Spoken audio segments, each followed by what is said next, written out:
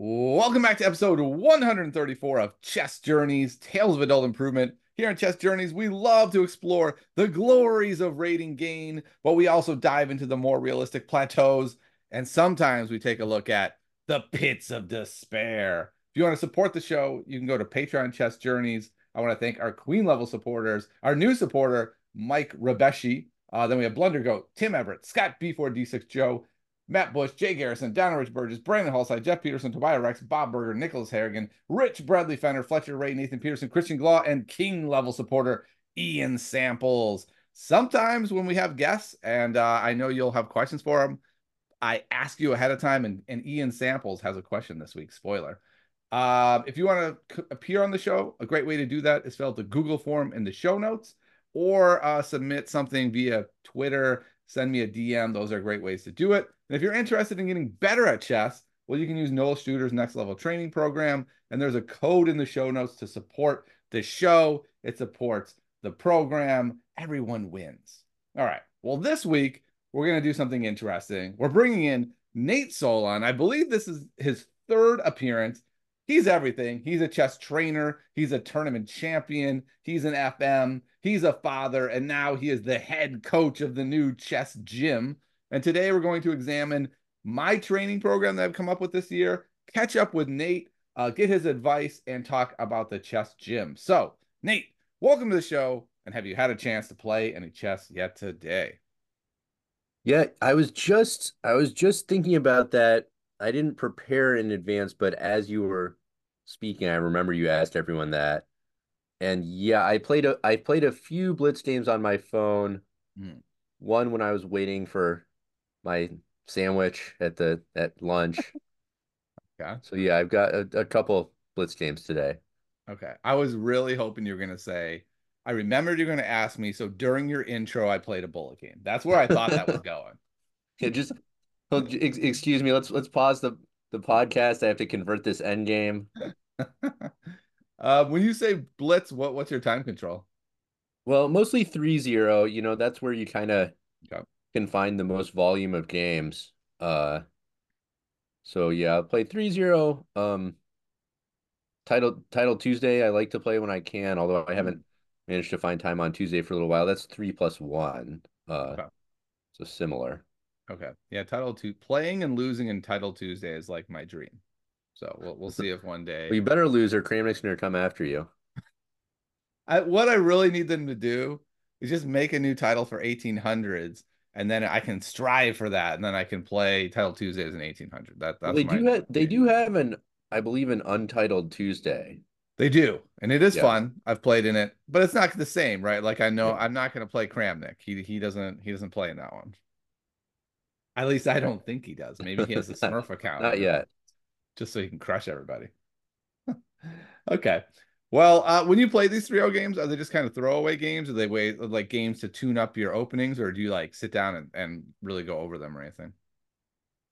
Um, there have been times when I have used them deliberately as a sort of improvement strategy, and I do think they work for that. I mean, I would for most players, I would recommend if you want to use Blitz to improve, ideally something slower, 3+2, 5+3, 5+5. I mean, I think these are all Hmm. better from an improvement perspective, but at like in the sort of rating range I'm at, those it can be kind of tough to find anything other than 3+0. And I do feel like when I actually go through the process of reviewing the game and updating my opening files and all that, I do actually get a lot out of it. Okay. Lately I haven't been finding the time for a whole lot of focused blitz sessions, but it is Hmm. something I like to do when I can find time for it. Okay. Do you think 3-0 is more popular just because it's harder to cheat at 3-0 and it just feels like is that part of it, or just people like 3-0 at your level?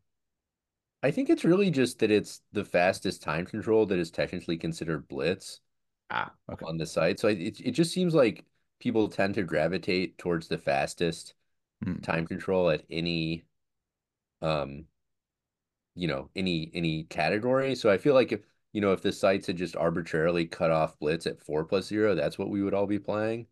Uh but for whatever reason, it's 3+0, which it is a little bit weird because it is, on both chess.com and Lee Chess is considered blitz. But honestly, it's like 3+0 is right on that borderline with bullet, where like mouse skills are very important. Um, you can approach it as like an e-sport where you really are playing for flagging for move one, and some people have a lot of success by doing that. That's part of Yeah. this whole Kramnik thing. I think some people just sort of bring their normal chess game and hope it's good enough. And I mean, if Hmm. you're a strong player, you can do that, but you can also lose to people who are a lot worse at chess than you are and are kind of maximizing for that format a little bit more. Yeah. I think that's fascinating. I play 3-2 currently, and my suggestion is get worse at chess. I have no problems finding opponents. It's not an issue at all. There's plenty of people down here. Yeah, I do think, if you want to improve, you want to have a real chess game. Having that increment is nice because that does makes it less of a clicking contest. Someone's not going to flag you in a position where they're like down like a whole queen and you're just, moving in for the checkmate. Yeah, exactly. To me, I like that more. All right. So you haven't had a chance to play like long blitz sessions. You got a little blitz in. Last we talked, I believe it was fresh off your victory at the Alto. Have you played in any tournaments? Have you done a lot of training since then? What's life been like? Yeah, well, I actually just played an over the board tournament this past weekend. Nice. It was the Nebraska Class Championship, which we kind of had it back to back. I don't know why exactly they did it this way, but it was at the end of the year 2023 and beginning of the year 2024. So we What? kind of, we kind of just ran it back. Um, but that was cool. I was planning to play in another tournament in Charlotte where that Alto tournament was. The one I was going to play was in January. I think it was it like the North Carolina Open, or I forget the name of it, but it looked like a really cool tournament. It had several grandmasters, so I was excited about it. But we had a massive snowstorm in Nebraska, Oh, and I wow. was not able to get out. And then actually, it turned out that the next day I found out I had COVID anyway. So Oh my it God. was like it's kind of like bad luck, good luck. Like Yeah. I wasn't able to get on the flight, but then if I had been out there. I guess I would have just had to like quarantine in the hotel room. I don't even know what I would have done, but it That's wouldn't have terrible. been good. You could have just been like most people and played with no mask on and just, go that route. Yeah, I'm not I'm not super down with that. I feel like if you know what, it's like if you have COVID or really if you're sick, maybe just Yeah. don't play or at least mask, I don't know. Hmm. I've had some tough experiences lately with that of opponents who are very clearly sick, and one of them most memorably had a mask on and then just took it off halfway through and was like, it's just, I just can't do it anymore. Just coughed at me the whole time. Yeah. I mean, you definitely encounter that with little kids a lot, but I mean, even with Yeah. adults, I mean, that's what everyone has always done. I kind of feel like, now that we've gone through this whole like global pandemic, can we kind of be a little more careful? That's that's what I would like to see, but I don't know. People are just gonna probably keep doing what they always do. Yeah. So it sounds like you were probably really devastated and depressed if you've been planning for this big tournament. You make all the plans, the hotel, and then suddenly you can't go. I imagine it felt a little bit better, I guess, having COVID. I don't know. Yeah, it was a weird experience because I was so busy and I had so much else going on that I was almost thinking about voluntarily withdrawing just because I Okay. was getting really stressed. But then it ended up being a really weird experience because I went through the whole thought process of am I gonna play or not? I decided I would play. I got myself all psyched up to go. Then I went to the airport. They boarded the plane and it was one of those where we were all sitting on the runway for 2 hours. Wow. And then they took us all off and I was like, you know what? I don't think this plane is gonna take off today. So I just got my refund and went Yeah. home. I think the plane actually did fly like much, much, much later that night. So I could have Mhm. got into my hotel room in Charlotte at like 3 a.m. or something. But You would have been ready to roll the next morning. yeah, so then I was kind of disappointed, but then obviously turned out I had COVID, so I sort of dodged a bullet randomly. Yeah. I think it's really interesting to hear you wrestling so much because one of the things I appreciated that. Maybe it was just something I read on Twitter is that like, or I think you talked about it last time that you make your decision on what tournament you're going to play like months ahead.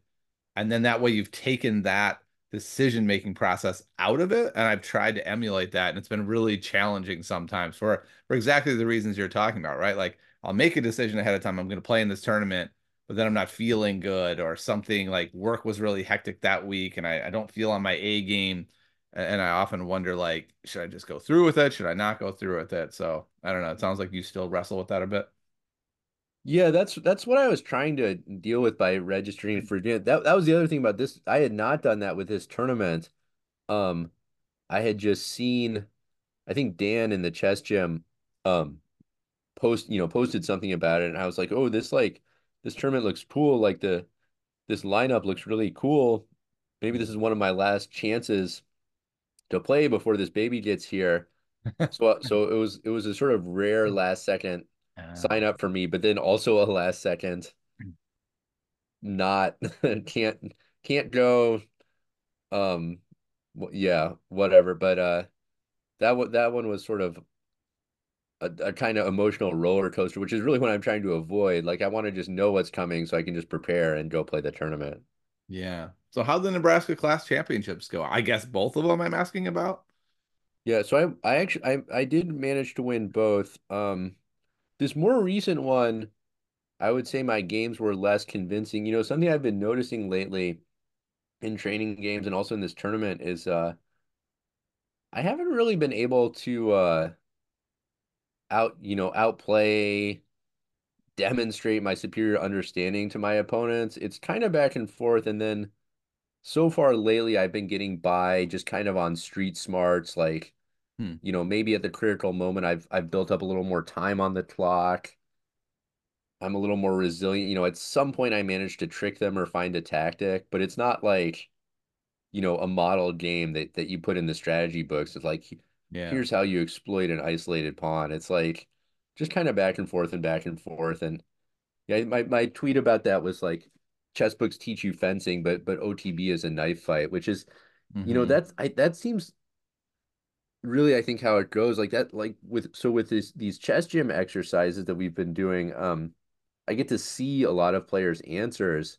And one thing that stands out to me is a lot of people I think a lot of people have good understanding, but maybe just miss a resource for the opponent. And Hmm. often real competitive games, they don't really come down to chess understanding exactly. It's just like being a little bit more alert in one moment, continuing to fight hard like into the third and fourth hour of the game, managing your time a little better, just kind of these competitive aspects not really exactly part of the strategy of the game, but those things outside and around the strategy that often decide the game. Yeah, I agree. I've been feeling that a lot more recently. I played a game this last week, and on the first nine moves, my opponent moved the same knight six times. And so I was just But kind of like, this is the yeah, Dubov Nepomniachtchi. I saw this game. but I didn't. I played regular chess. And so I was like, okay, this is ridiculous. Clearly, I understand the game of chess better than my opponent, right? Like, you just don't do this. But they were playing with the white pieces, and I was playing the Caro Kann. So I certainly wasn't, playing an opening that could punish somebody for wasting time. I just had to set my pieces up in a logical manner. And I did. But I just couldn't shake kind of what this idea that you're talking about that, like, because I've demonstrated better knowledge, I should just be able to win. And so I like shifted into a more aggressive mode that was not warranted. That was just like, the fencing manual says when they play slow, you go fast, right? But the street fight says, hey man, he can waste time with his knight if he wants, as long as nothing terrible happens to him. And it was a really interesting conversation with my coach as we're going through this game. And he's like, I just don't understand what you're telling me. Like you're telling me he wasted time, so now you should get to attack him. That's not how chess works. You don't get granted rights in chess. You do what the board tells you to do, and the board does not say mate his king. And it was just fascinating to look at it like in not in the heat of the moment and just being kind of like, wow, what am I even doing here? Like this makes no sense. Yeah, I think a lot of players tend to overestimate how hard they should be able to punish their opponent for certain kinds of opening mistakes. Hmm. They go out of the book, they play quote unquote the not right move, but you can actually get away, as long as like you're not severely weakening your own position, you're not blundering tactics, you're not giving away material. In some openings, you can get away with some pretty weird looking stuff, and Yeah. it might not be the best, but it might not be objectively like really all that bad as far as how much it really hurts your position. Yeah. Definitely. I mean, and in the end, it was funny. Even after move nine, when he moved his knight for the sixth time, my coach is like, "Let's be objective for a moment here. He has no pawn weaknesses. You have one. He has the two bishops. You don't. If anyone's winning, it's him. It's not you. Like just because he played weird doesn't mean you're magically winning." I know that was a hard moment for me to really reckon with and be like, yeah, no, you're totally right. So yeah, chess is definitely a knife fight. You're definitely right on that one. Yeah, and it can be hard to it's tricky to learn those sort of knife, it's like I don't know how you learn a lot of those skills other than being in a lot of knife fights, basically. Exactly. Yeah, and I think that's why playing is so important. I think, and I more and more as I talk to more people, I feel like it's not just over the board. Like I think that's a critical part, but it's why I've kind of shifted to being like, I want to make sure I play at least like 5 blitz games a day so that I'm more consistently in the fights, experiencing all the different possibilities. I don't know. What do you think about that? Does it feel like a good idea to just play as much as you can? If you don't have time for rapid, then you just play blitz. Yeah, I'm a big fan of blitz for improvement. I mean, you do have to do like if you want to use it to improve and not just to blow off steam, there are certain things you have to do. The biggest one is review the games. Hmm. Um, but I think if you do that, it is a great tool. You get, in some sense, chess improvement is a volume game in that there's so many different ways a chess game can go. There's so many things that can happen. To see enough of them, if you're playing a few classical games a month, you just don't have that many games to see a lot of stuff. Yeah. So Blitz, the trade-off obviously is it gives you more volume, but the games are generally not as deep. So there's pluses and minuses to that. But I think, as part of a training program where you're doing other stuff, yeah, I think it's really good for some things. I was just listening to the Perpetual Chess podcast where they're reviewing this. I don't know if I can remember the name of the book, but basically not a chess book, but like a general I think it was learning make it science book. stick. Yeah, right, right. And Yeah. there's this one study of apparently people get, I think it was you get better at shooting maybe it was like cornhole or something like that. Some sort Mm. of game where you toss a ball somewhere, and it's you get better if you actually practice from varying distances, not just the same distance over and over. So I think it's sort of like that with it's like blitz, rapid, classical, they all kind of target different things. Uh so I don't know what the optimal mix would be, but I kind of have a sense that doing some of all of the above Hmm. is not a bad idea. Yeah. I really transitioned that like for probably like the first almost year probably that I came back. I was like, blitz is kind of bad for me, but I feel like it's helping with opening. So like I play as much rapid as I can. I play as much OTB as I can. And then I just try not to play blitz. Like if it's between blitz and something else, I might as well just study something. And I've really kind of shifted away from that and been like, I think blitz is a not just a useful thing, but like a key component in a broader study plan. Yeah, I mean a big thing for me is I just want to be able to understand as many positions and patterns as I can. Yeah. And I think I so the biggest thing people usually say you get from Blitz is like openings. You can update your opening files. It is great for that.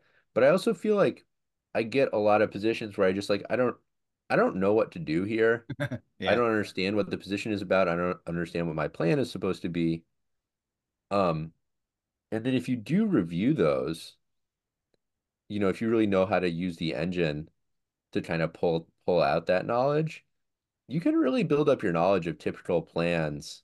Hmm. And that's something that I think is hugely important and decides a lot of games. Just like, in this pawn structure, this opening or this scenario, what's the position really about? What am I trying to do? That type of knowledge is so powerful. And there's so many different positions and structures that it takes a while to like build up your coverage of those. Yeah, I agree. I had a game today where I went over it afterward, as I always do with them, and I knew the key moment. My opponent played a move that, trapped a rook out of the opening, and I had to end up giving up a bishop to save it. And I was like, okay, well, I learned that move's bad.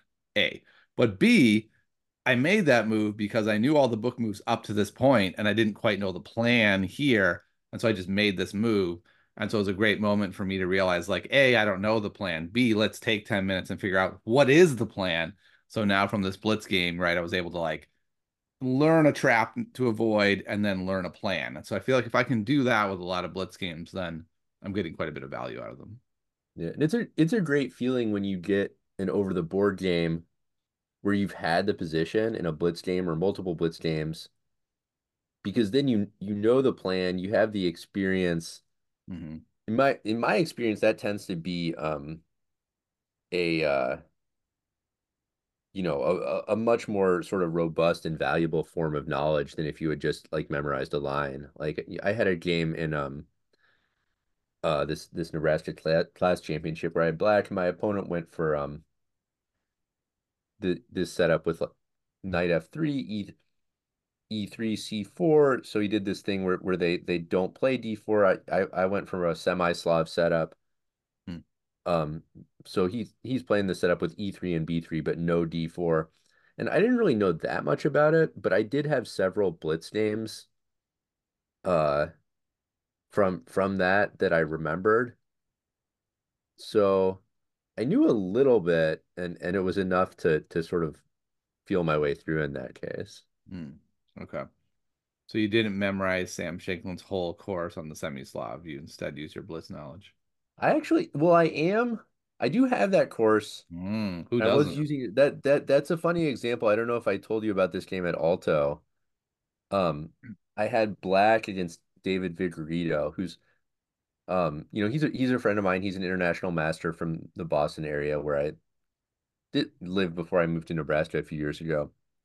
Um, and he's a big openings expert. Like he's written a lot of openings books, including one on the semi-Slav. Oh. Um, but I had black against him, and like so I was like my game plan going into the tournament with regard to openings was I had prepared certain openings and I was just gonna play my stuff. I wasn't gonna try to target my opponents or, stress myself out looking up their games.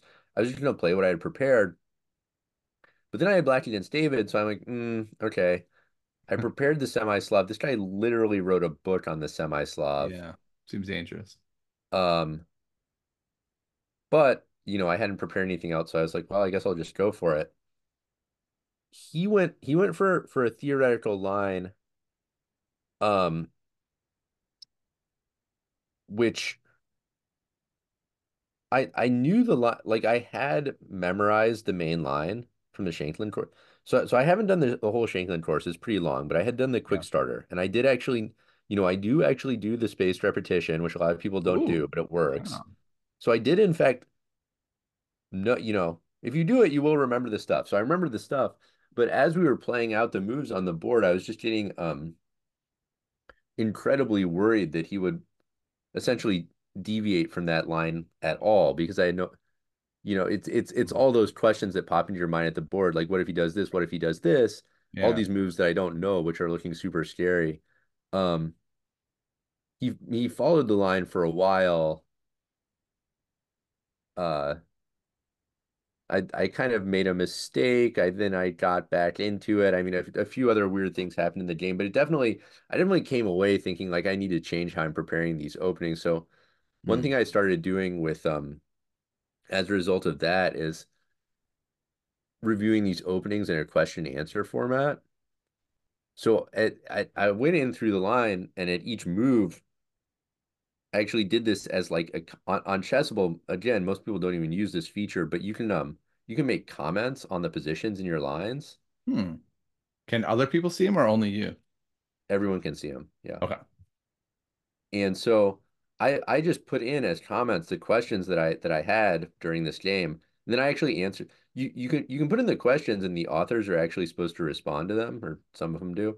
Um, in this case, I just answered my own. Uh-huh. But I find that question answer format really helpful. Interesting. That does sound really helpful. I wonder if everyone started using that tool, if it would be annoying. Like you start getting other people's questions, and you're like, "Whoa, I don't want your question. I want my Well, it own does, question." since I'm also a Chessable author, I do know I get email alerts when people Hmm. post comments on my courses. So Mhm. so I guess, possibly I was spamming Sam Shanklin's email. Um Uh, he did not respond to any of those, possibly because he saw I had already responded uh, myself. so what I'm hearing is I should do this with Nate Solon's one Knight F3 course and see what Well, happens. well, you can. I do. People do post comments. I try to answer them. I Every now and then one slips through their cracks, but I do Uh, actually try to be responsive to those. Nice. Okay. I'll have to try that. I mean, it does sound like a great way to do it. I was thinking I'd have to make note cards or something to be able to do something like that. That sounds fantastic. I wonder if there's an option to only show your own questions. Yeah, I'm not sure. Usually, in general, it seems like not a ton of people use this feature, so I Hmm. generally don't see like a huge volume of comments on any given position. Yeah. Interesting. Okay. Um, that sounds fascinating. So you said I couldn't quite understand what you said. Did you say you won both of the events, but not in impressive style, or that you did not win them? I did win both. Okay. It was uh it was the mass, so it's a class tournament. We have a master expert section in Nebraska. It was actually the same four guys. So it was like a round robin, Uh, me and the same three other guys both times. okay. And I did manage to win both times, yes. And were you the highest rated in your section? I was, yeah. Okay. And is there a section above you that's like the IMs and GMs? No, we don't have that one in Nebraska. Ah, okay. Okay. So you're the Nebraska state champion twice. Is that what Well, I'm the hearing? state class The champion. state class champion. Okay. Yeah. Okay. Okay. These are separate things. Okay. There's yeah, I think we've got a few there's a few different state championships. There's a closed championship which I'm not even invited to. Oh, I don't exact I don't know quite what the qualification. I think you had to participate in some other tournaments, which I didn't apparently it's not top rated player in the state. know that they did not have one for that, I guess. Okay. It seems like a loophole they should open there for you. Okay. No, but you Um, see these guys, Ferrugia and these guys gaming the ratings. you have What Jake. if I created a little like 18 round robin in Yeah. Omaha just to farm like I was thinking, what if points? JJ Lang did that to pass you? He could, yeah. Yeah, we got lots of possibilities here. Okay. Well, no, yeah, JJ was one of my opponents in both of these tournaments. So actually we played in the most recent one in particular, we played a really interesting game. Okay. Uh pretty back and forth. That sounds like a lot of fun. Here in Los Angeles, we're gonna have our, I don't know, Southern California class championships coming up pretty soon. I will not be the top rated player in that tournament. I know that surprises you, Nate. Yeah. Yeah, there's probably some pretty strong players out there. Yes, we have very strong players that show up to these things. Yeah. Yeah, we got a lot of top players. Um, yeah, so I'll be in the 1700 to 1900 section, trying to break even. That'll probably be my goal. I think we should shift to my program. What do you think, Nate? Yeah, Get, let's talk get about some it. feedback from you. Let's go the selfish route. Have guests on who can help me. This is where all of you can just turn it off now. It's just about me now. It's gonna Is be this great. even a real podcast? Are you even recording this right now? Okay, this is the deal. The whole reason I do this is so people can help me get better at chess, Nate. What if I started a podcast that was like the chess improvement podcast, but like Yeah, I didn't even put. I'm just like but I got a bunch of grandmasters to just like Yeah, look at my games. that's a great. You just it's a YouTube format, and it's just Yeah. you getting people to go over your games with you. Sounds amazing. Everyone would love it. Actually, we should do that. Okay. So here's the crux of my program. I'll say over the last couple of years, I've read like 30 books, many of them well outside of my abilities. Like a good example is Under the Surface. Fantastic book. I remember many of his catchphrases, but I don't remember anything that happens in the book. Like the whole book is just a blank page to me. If you told me name one thing you learned in that book, I'd be like Karpov's billiard balls, and you'd be like, what does that even mean? And I go, I don't know. What Um, does that? It I don't sounds know. intriguing. What does it mean? There's a chapter about the bishops and how they bounce around the board like billiard balls. And I don't remember the examples or what the point was. I just remember bishops are kind of cool and they do that. All right. So in the past, I've done a lot of that, and it made me feel good, Nate. I was like, I can list the following books that I've read. Therefore, clearly, I must be getting better at chess. But in reflecting, I'm wondering how much I'm learning. So this year, I'm trying to keep it simpler. So that's kind of the goal is to like hone in on turning knowledge into skill and keep it simple. That's kind of like the game plan for the year. So one leg of that is going to be to continue playing my weekly OTB games, annotating them and trying to get at least one big tournament a quarter, a weekend tournament. So that's like tent pole one, play over the board, get that experience. Each week, I'm trying to do either a rapid game or a calculation puzzle every day, sort of tackling these two bigger elements of my training and making those like the big piece. And then I'm supplementing it with puzzles every day, blitz every day, and some visualization exercises. And then the last thing is looking at sample games in my openings as kind of like the bonus time. And I was thinking about reading over books I've already read and making some flashcards about some important positions. So, like, I've read all of these like foundational chess books, and I don't remember much of any of them. So, I'm wondering if the answer is rather than finding the next great chess book, it's just to read like Shereshevsky's Endgame Strategy again, and this time try to pick out like 20 positions that really seem to demonstrate the principles of the book that I can flip through and kind of refresh myself on. So I guess my question is, what do you think of the idea of going simpler rather than more complicated? And what do you think of the things I've chosen in this effort to keep it simple? Yeah, I love the idea of going simpler. That's a big thing I've noticed with coaching. Whenever I meet with someone for the first time, very often they're reading like 7 books and doing like 12 courses. And Yeah. I'm always like, what the hell? Like, how can you even remember all the things you're working on, like, let alone Yeah. continue to work on them? So definitely a big fan of going simpler. Also a fan of fewer, but yeah, maybe here's my first hot take. Like, books are overrated. Chess book, generally, I think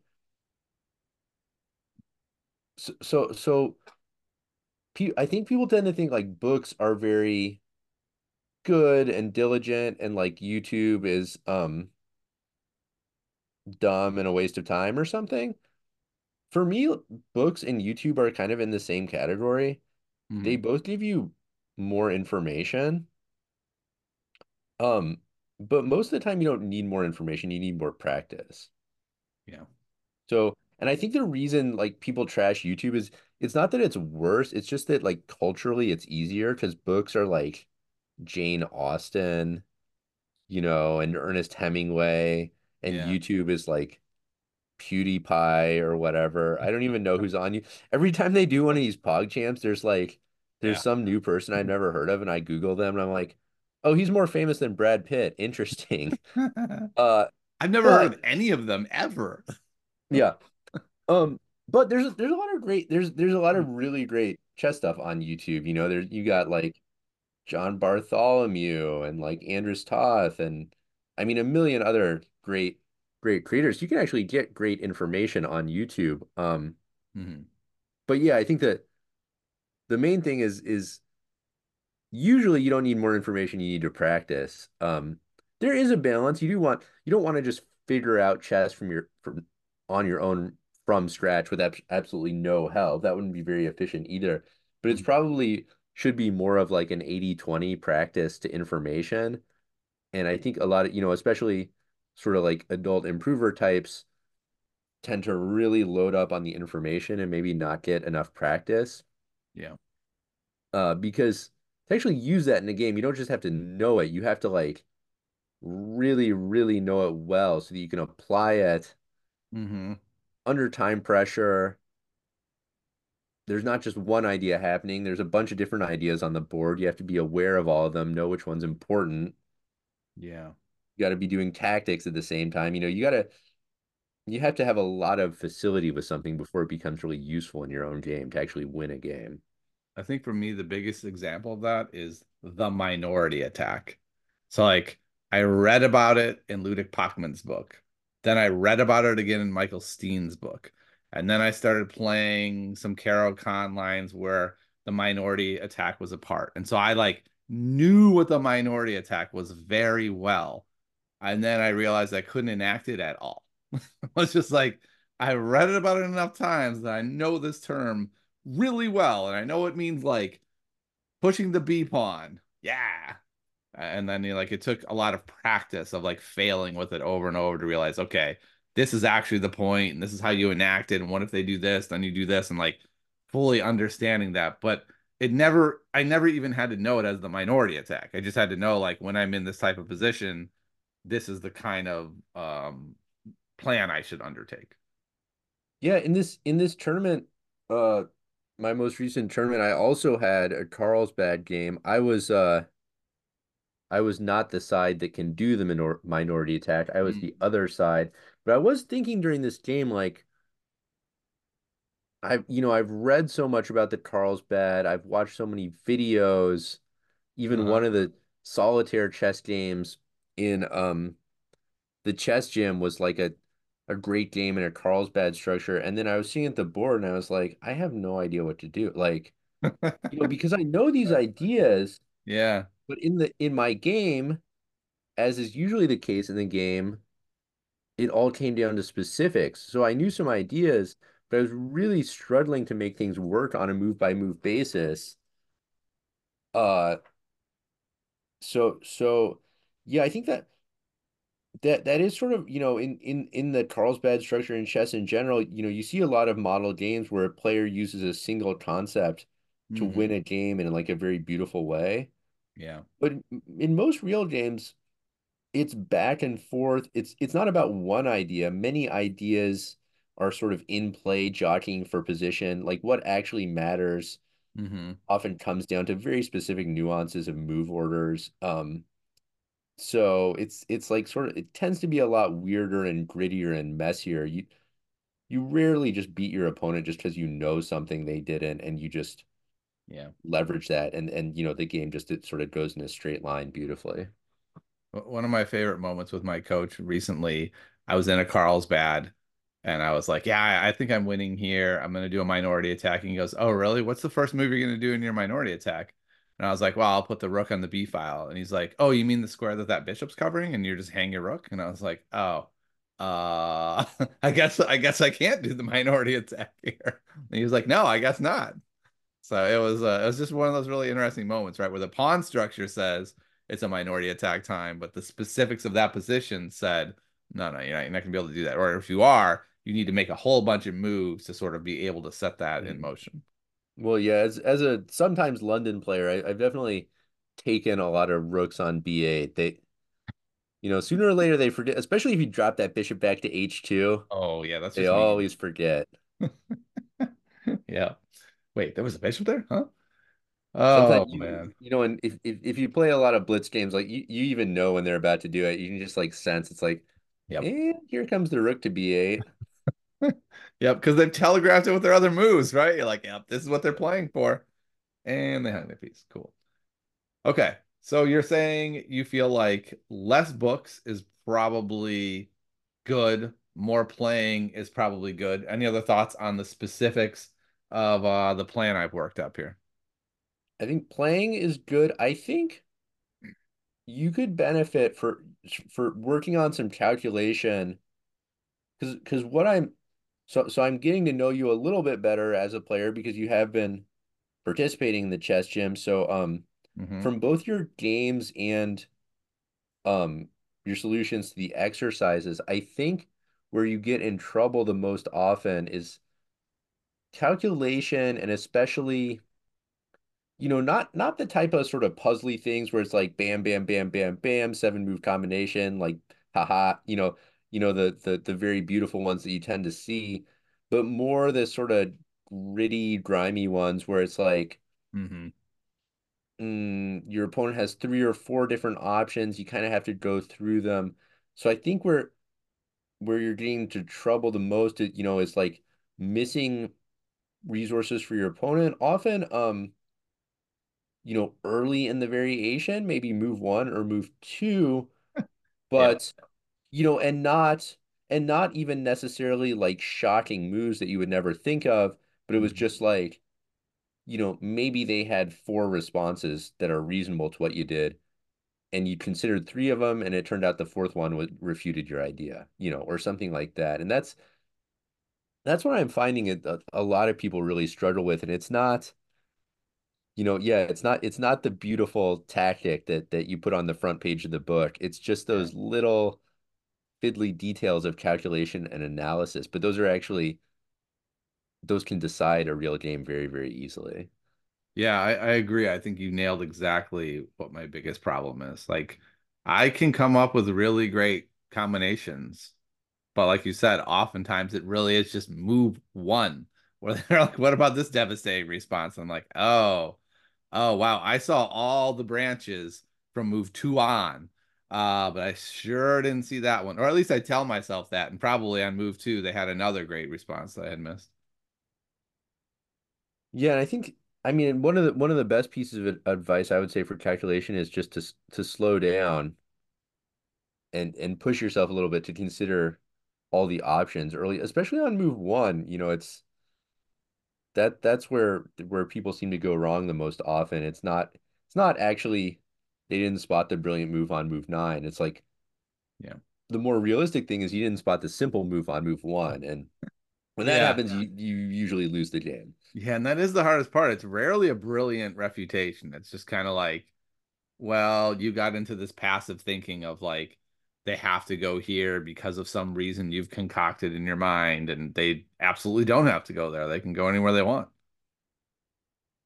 And it is a weird thing about calculation is unless the whole line is 100% absolutely correct, then the whole line has no validity, right? Because Yeah. if there's any move at any point that refutes it, the whole thing goes up in flames. Yep. I agree. So yeah, calculation, it's a powerful tool, but you also have to with great power comes great responsibility. When Hmm. if you're counting on a very specific line, there's no partial credit for 90%. If you miss one move, it can all come tumbling down. Yeah. It's kind of the problem with doing like chess.com tactics, right? They don't tell you put the whole move in. So I don't move until I find the whole move. But if I'm wrong, I can still sometimes be right, right? Like it's Mhm. like I make the first move, I second make the second move, and then I go, oh right, I was planning to go here, but now I can see that doesn't work. So I'm gonna make the correct move now, get the points that I've got to have for my dopamine hit. But inside, I know like you actually missed that tactics puzzle. So maybe I should just intentionally miss those when I know I have miscalculated as a way to keep myself honest. But I don't know if I can do that, Nate. I don't know if I have that kind of willpower. Yeah, that's a down. I mean, on like the best kind of tactics are the ones you'll actually do, and online is convenient for sure. So I don't scold people too much for doing the online tactics, but they can tempt you into some bad habits of just kind of playing the first move you see and then taking it from there. So that is Hmm. in a perfect world, I think it's better to, use a book, like write down your solution because when you do, yeah, like you can sort of find your way to it in Puzzle Rush or in the chess.com tactics where it's like, well, if it's a tactic, it has to be a forcing line. So I kind of know what the first move has to be, even if I don't work it out. Yeah. And then you sort of take it from there. But obviously in a real game, that is a very dangerous path to go down because there's no guarantee you do have a tactic. Yeah. You could just be going down a forcing line that leads to your own That demise. was a forced loss. Yeah. Yeah, forced losses that you initiated are pretty terrible, actually. That's always Ah, that's a big thing. I do that in my own games. When you play a forcing move and you force your opponent to do something that is great for them and bad for you, that's like the surest sign that you weren't really thinking about your opponent's resources. But yeah, I I see students do that. I still do that from time to time, but that's one to watch out for when you're reviewing your games. I agree. So you're saying it sounds like you think I should continue leaning into doing calculation work and just trying to be really diligent about going wide on that first move. Yeah, definitely. Yeah, do some calculation.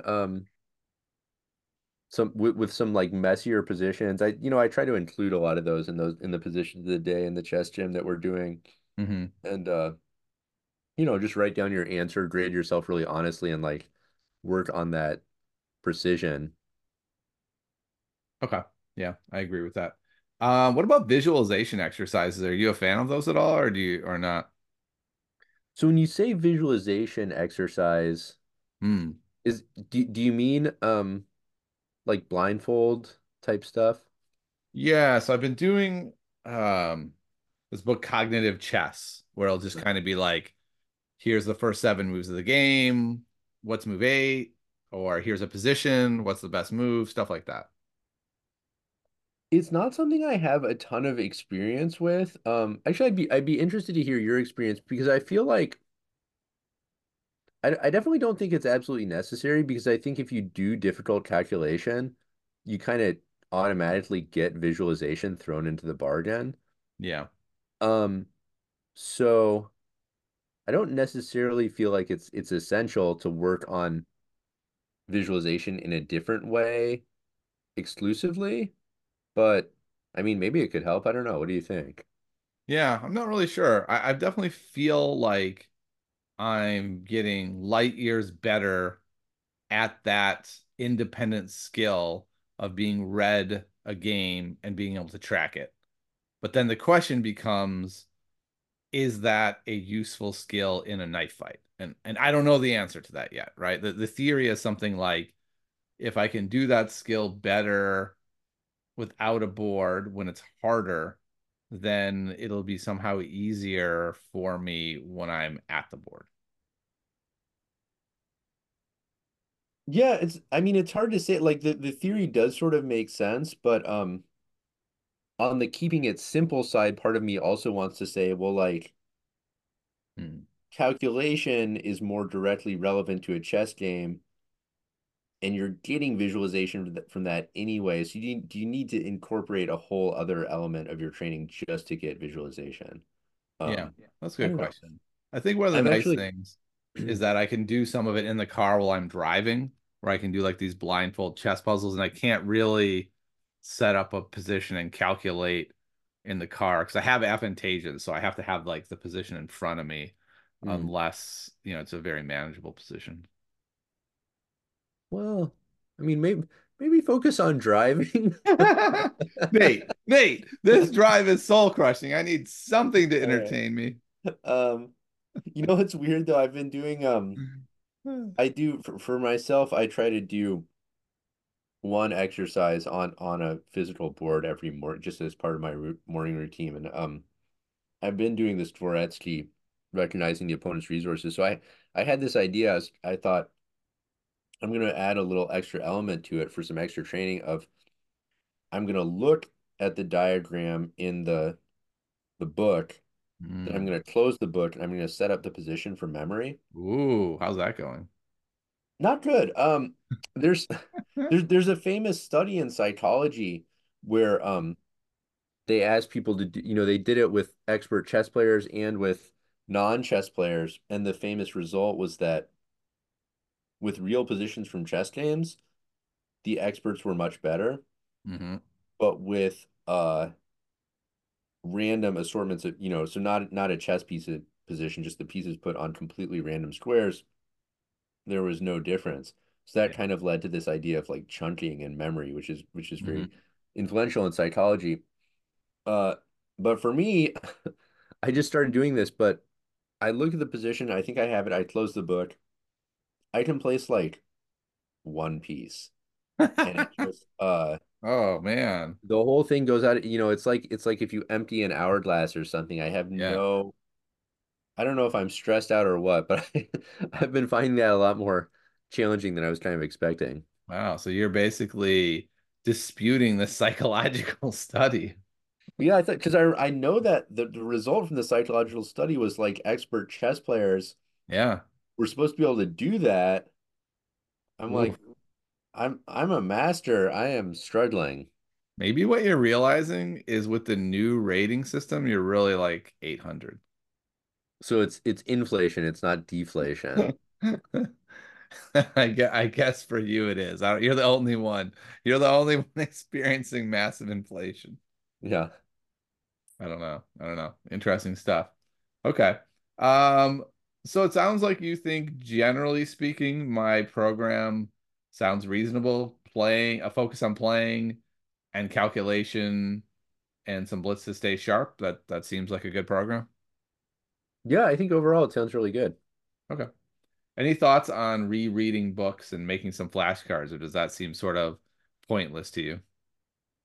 No, I think it makes sense because like I was saying with this sort of 80-20 practice knowledge split, that does sort of imply that like to get the value out of the book, you need some sort of system to practice it Hmm. and come back to it. And a lot of books do have practice positions, but I think realistically, for a lot of stuff, it's like there may not be enough practice contained in that book to really Yeah. get the idea to the level where you need it.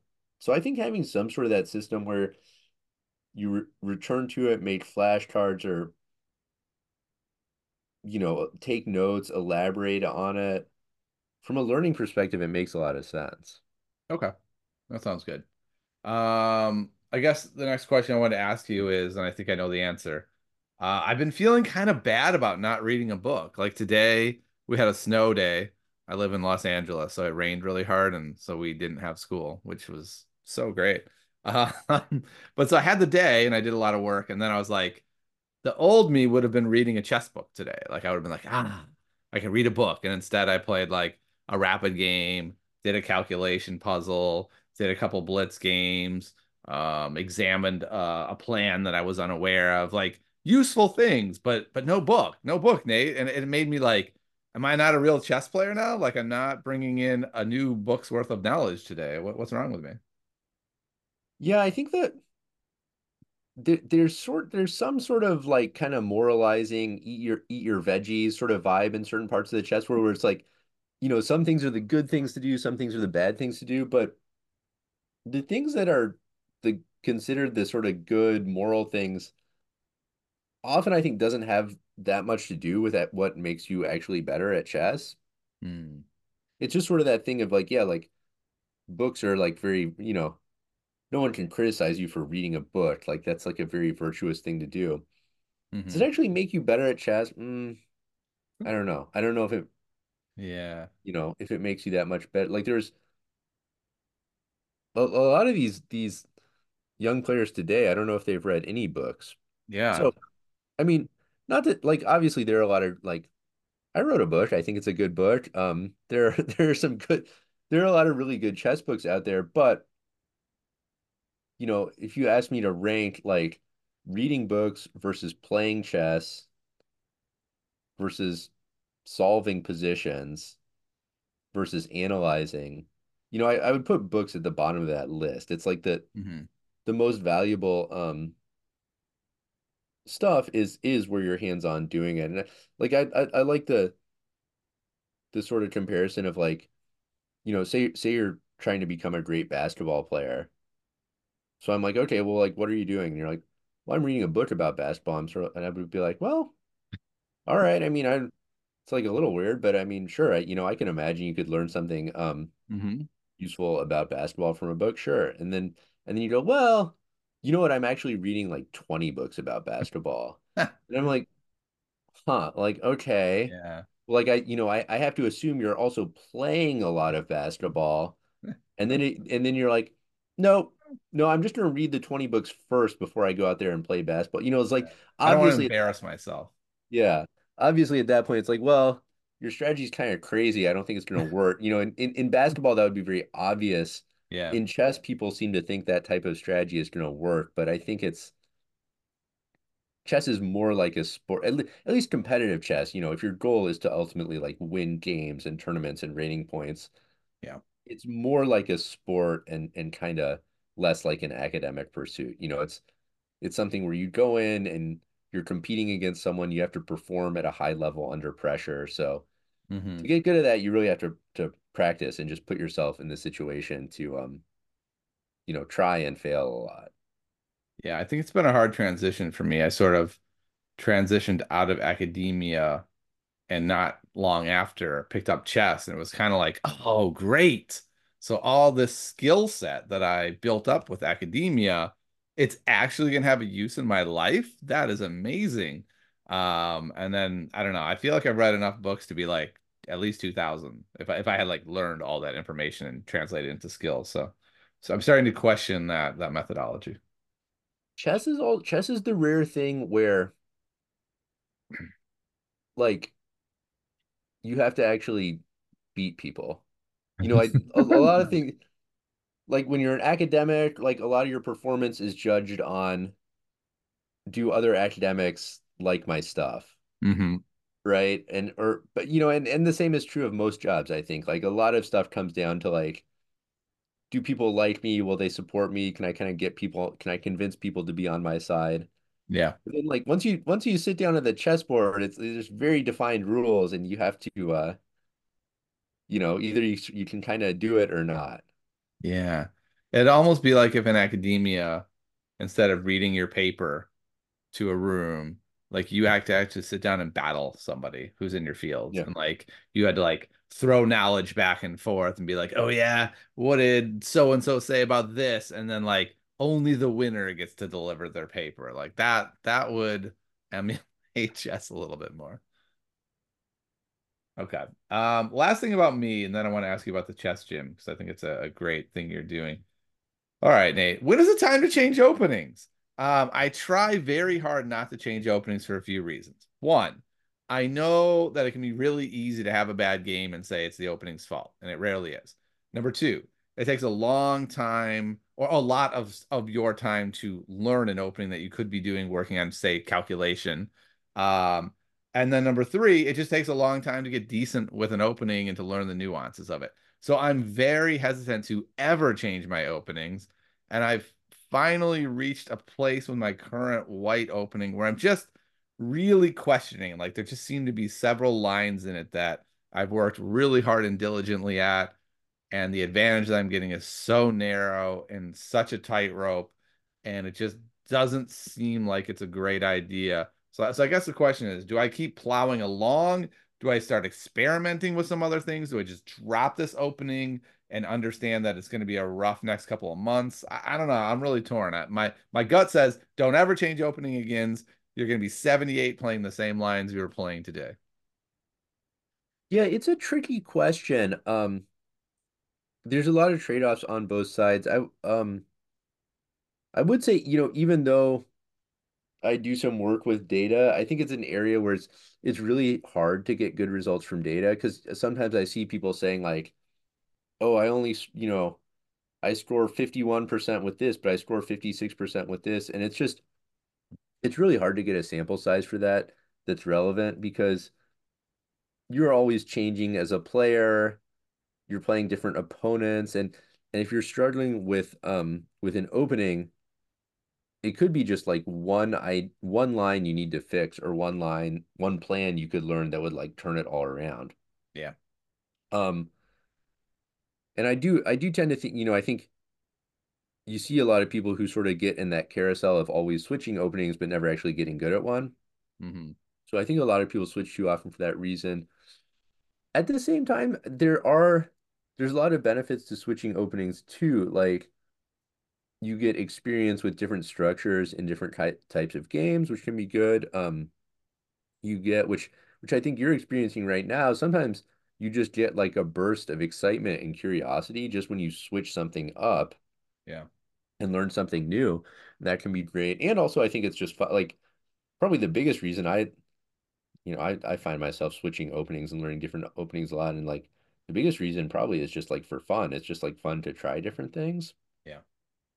Um, so yeah, I would say you want to give something a fair shake, especially if it's main, like, the more of a mainline opening it is, typically I find the longer you have to work on it to get it to a point where it's really working for you. But then potentially the rewards are greater as well because Yeah. you're getting richer positions with a lot of different ideas. You can use that opening forever. It's not going to be refuted. Hmm.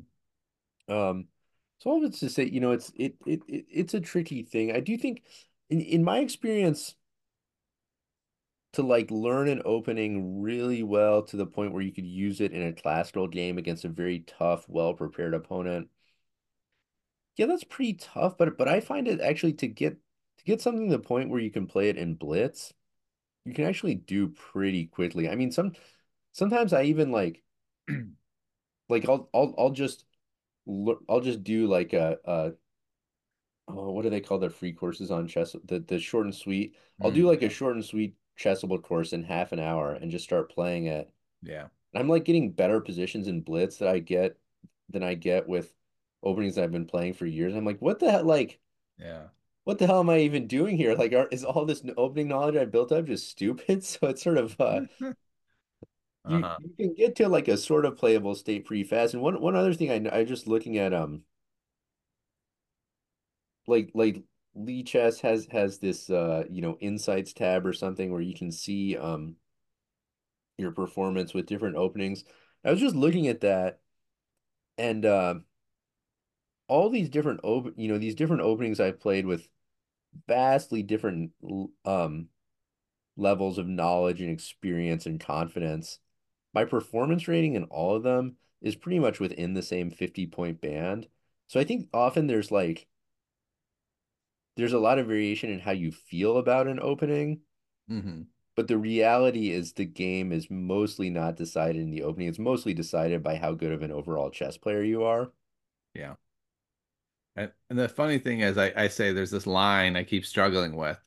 Well, it's mainly because I keep playing this one guy who's 1800 and another guy who's 1900, and they're better than me.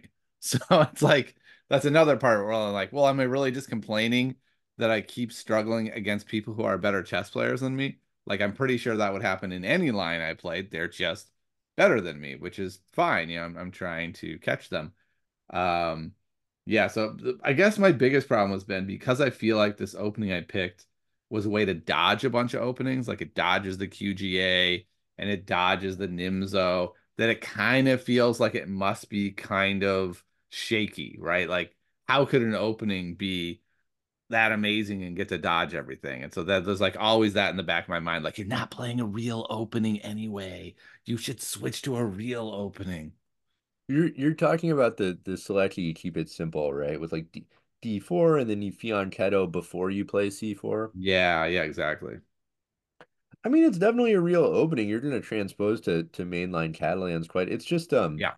it's a little bit of a move order trade-off where you avoid uh you avoid some lines with D takes C4 or bishop B4 check, which are Hmm. pretty theoretical, but you also give black some additional options with maybe like C5 or B5 early. So Hmm.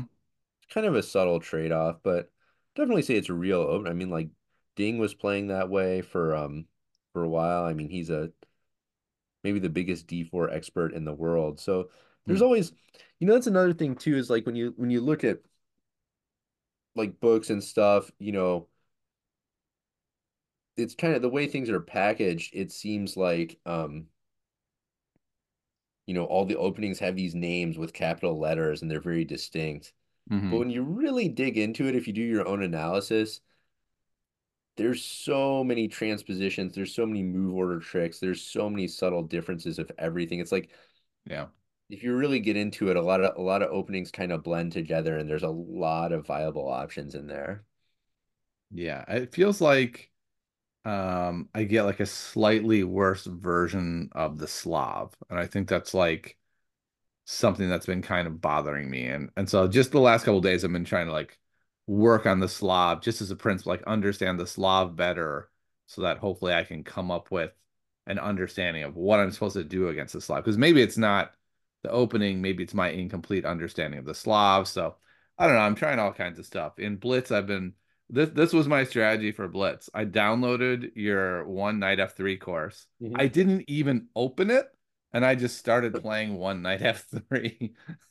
And then I took the next step of opening it. But like that to me, my blitz rating is so irrelevant to me, and it's so low that I'm like, I could just play one Knight F3. Like, what's the That's worst? actually I play one Knight F3 and then I have a fine position.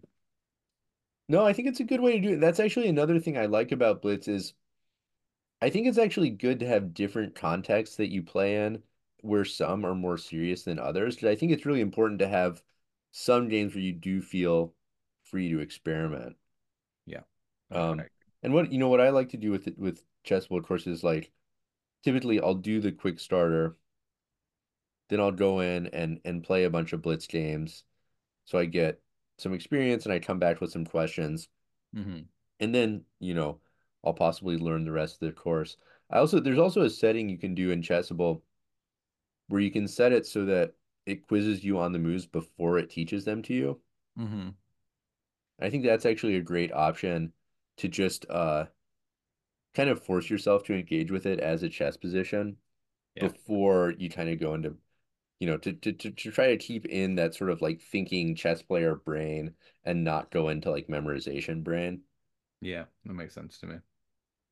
Um, let's talk about the chess gym because I saw this thing about the chess gym and I got really excited about it because it sounded a lot like what I was trying to do already. I was like, it seems like its approach is kind of keep it simple, a lot of overlap between what I'm doing. So let's start with the big question of like, why did you start something like this? Yeah, so I started this is an online chess training community that I started with Martin Eustason, who does the Say Chess newsletter. Yeah, we just had like some ideas about how to get better at chess. A lot of our readers from our newsletters were like people who are working on chess, but one of the biggest things we heard is that it's very overwhelming, like how much material is out there right now. Yeah. So it's just very hard to narrow down and know what to focus on. So the core idea is really that there's not actually that many things you need to do to get better at chess. Um, it's really focusing on those key activities of playing serious games, solving difficult exercises, reviewing your games, and just having the consistency to do that day after day after day. Uh, so the idea is really to sort of cut out a lot of the nonsense and a lot of the stuff you don't need and just like build the habits to keep doing that. Hmm. I like the habit tracker where, you you click the box each day that you do the calculation exercise and once a week when you do your game. And then you get to see the number go up, Nate. And you can see your consistency right before your very eyes, and you can see who's more consistent than you, your rivals, if you will.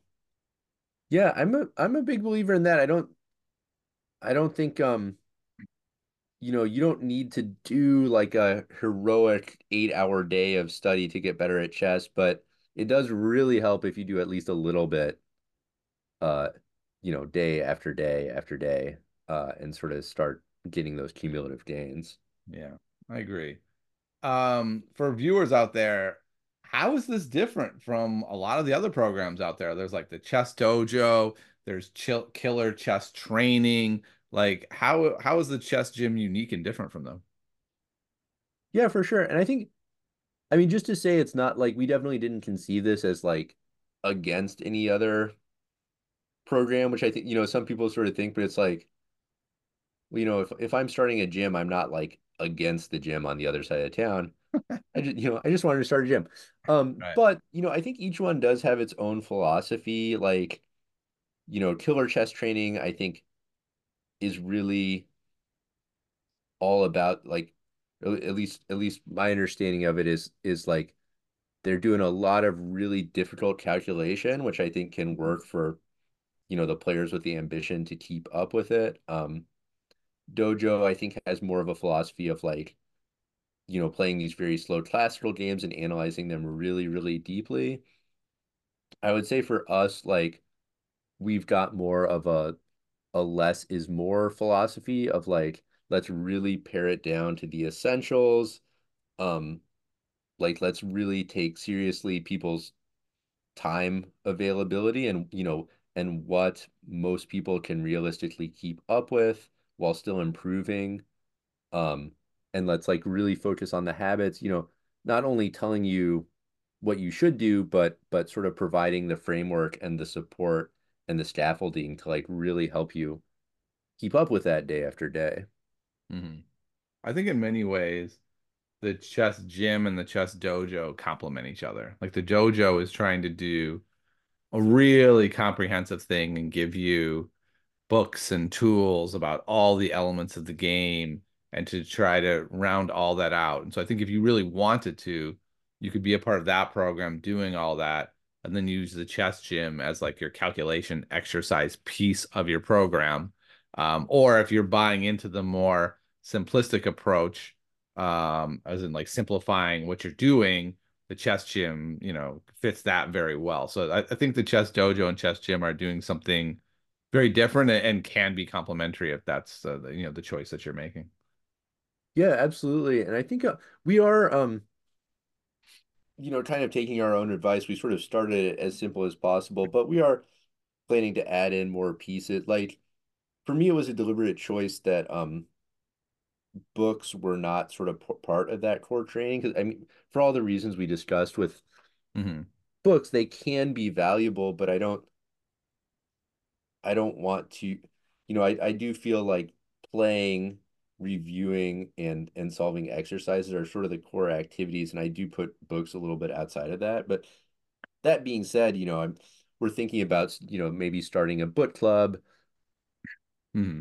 some ways to study, help people study books and other resources in an effective way. So definitely have some plans to build it out and Oh.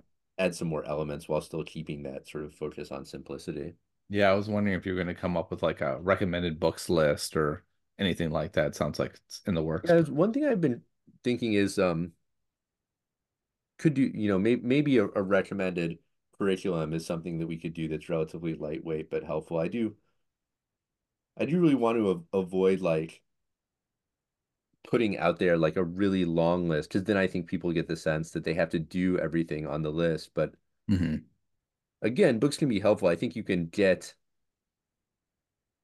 know, you can get to like a master level in chess with only a few books or, potentially no books if you do other sorts of training. So want to give people guidance on stuff that can be helpful, but at the same time, not create an impression that like you have to read 75 books to get to this level because in Yeah. general, you really don't.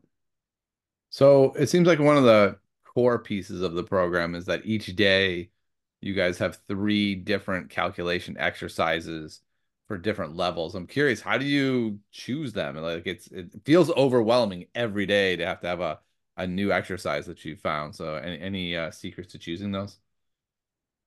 Yeah, I mean, I've got some stuff from coaching, but I do have to keep sourcing new ones. So I get them from different sources. Some of them come from member games, which is always nice. Mhm. Occasionally from my games, but I also just, I'm generally looking at a fair amount of chess. I actually find in general, I feel like the best puzzles for a level tend to come from games like of that level. So I actually think this is like one area where a lot of chess books kind of go wrong is like so many of the examples in chess books that are targeted to players of all levels like come from grandmaster games. Hmm. But I think often the most uh helpful examples for like an intermediate player comes from games by intermediate players. Yeah. So I can actually, sometimes I'm just looking at games from like random tournaments that are going on, even games like that are, just random games from Lee Chess and pulling out positions that I think are instructive. Hmm. Okay, that's interesting. The way I've been doing it is I start with the easiest position and I treat that almost like a little bit harder of a regular puzzle. And then I move to the medium and I treat that like a calculation exercise. And then I hope I have the energy to tackle the hard one. And then that's like I often set that up on a board and I'm like, all right, I might not solve this one. I'm just going to do the best I can and Yeah, get back. our initial idea was that each person would do one per day, but then it seems like a lot of people do actually enjoy trying all of them. Yeah, I think it's been fun. I feel like I don't know if it's an underrated part or if you intended this, but almost it's like every puzzle is kind of like the book Think Like a Super GM or The Amateur's Mind, where you get people being very honest about this was my process, this is what I saw, this is why I didn't get it. I found that to be helpful to see like what are other people getting tripped up on? Is it the same as me? Is it something different? I don't know. I found that very interesting. In fact, Nate, I didn't even realize you could hit a button that showed the solution. I was trying to extract the solution from other people's Okay. guesses.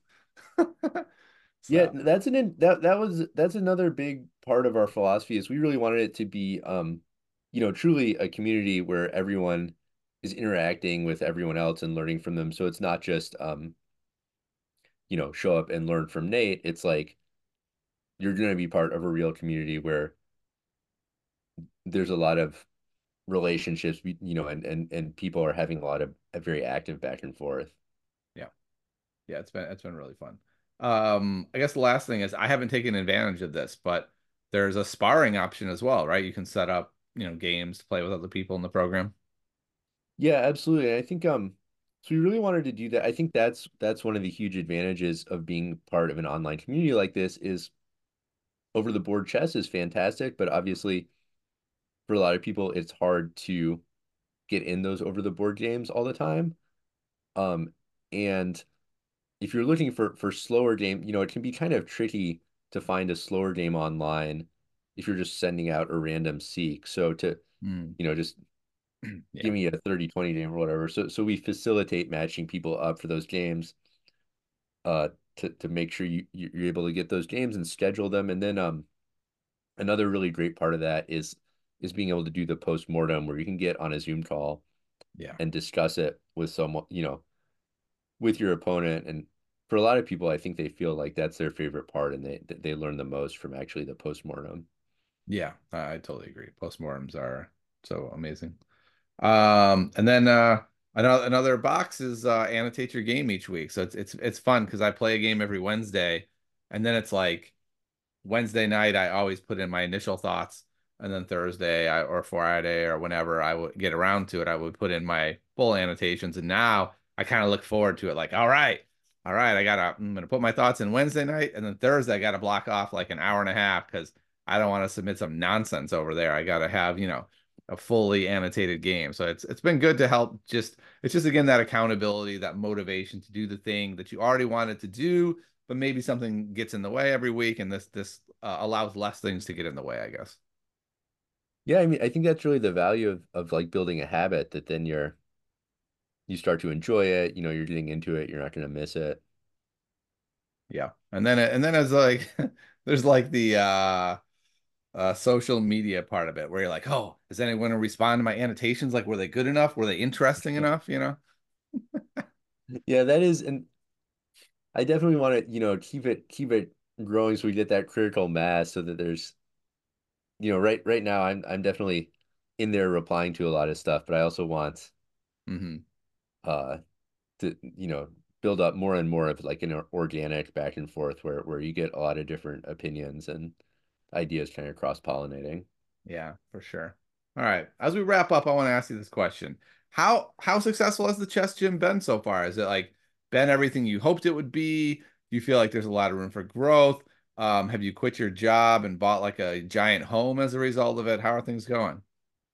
I think it's going good so far. We crossed 100 members, so that's a nice milestone. Okay. Um, Definitely want to keep it around. I mean, my job is chess coaching, so it's sort of Mm, I can't exactly quit that. It's like it's kind of part of the same job. I still do one-on-one coaching as well. hmm But it's early on, but I feel like it's growing. It seems like people are enjoying it and getting a lot of value out of it. So it's a good start. Nice. Yeah. Okay. So I guess my takeaway with the chess gym is I highly recommend it. I'm not a part of the chess gym. I'm not a coach or anything, but I've really been I've been enjoying it just as a consumer of the chess gym. I think it's really great having calculation puzzles every day that you get to interact with people. Like I was just kind of choosing my own puzzles, and it's kind of great to again, like we talked about before, of having that pressure of like the planning part is gone. I can just pop in there and be like, cool, I do calculation puzzles 3 times a day. It's one of my calculation days. I'm gonna do the chess gym puzzles, and I've got them right there in front of me, and then I can see what other people think about them. So it's been really fun. Yeah, great. I'm glad you're liking it. I do have a question from Ian Sample, so this will be the last thing. Who are your favorite historical or contemporary chess players? And are there any particular games that have a significant impact on your understanding or love of the game? So, who's your favorite? That's a tough one. I mean, it's such a boring answer, but I do love Carlson. Like, there's a lot of just a lot of insight in his games. Like he has such a deep understanding of chess. So I think you can learn a lot from that. You know what something I've been doing recently as a way of learning and opening is I I downloaded every single game uh that that Gata Komsky has won with the London on chess.com in Blitz. Hmm. And I'm just going through them one by one as like solitaire chess, guess the move. Huh. It's sort of a weird training strategy, but I think I'm actually getting a lot out of it because I'm just seeing how he's handling all these opening positions that I could get. So he's another player. He actually has a super underrated YouTube channel. Oh, wow. Yeah, So I for don't think I've someone ever who I've watched it. been looking at and learning from their games recently, Hmm. I've been looking Okay. at a bunch of his games. So, your lame answer is Magnus Carlsen because Yeah. he's the best, but your cool answer is Gatakomsky. Okay. I like that. Yeah, that's what I'm going with for right now. That's a good answer. It's a good answer. All right, Nate. Thanks so much for coming on. If you haven't checked out the chess gym yet, you should check it out. I like just having the calculation puzzles there is great. You get a solitaire chess each week. You get opponents to spar with. It's a great simplified pared down program. Highly recommend it. So Nate, where can people get a hold of you if they want to follow up with you? Maybe get some chess lessons. On Twitter, you can message me or yeah, I mean for lessons, people can always just email me at nate.solon@gmail. If you're interested in coaching, send me a message. Okay, there you go. All right. Well, everybody, I hope this is the week that you gain millions of rating points. I mean, if you gain millions, you'd be the greatest player ever. So maybe even 10 would be good. If not, come back next week. We'll have another guest. We'll hopefully give you some insights into your game and how to improve. I'll see you next time, everybody. Goodbye.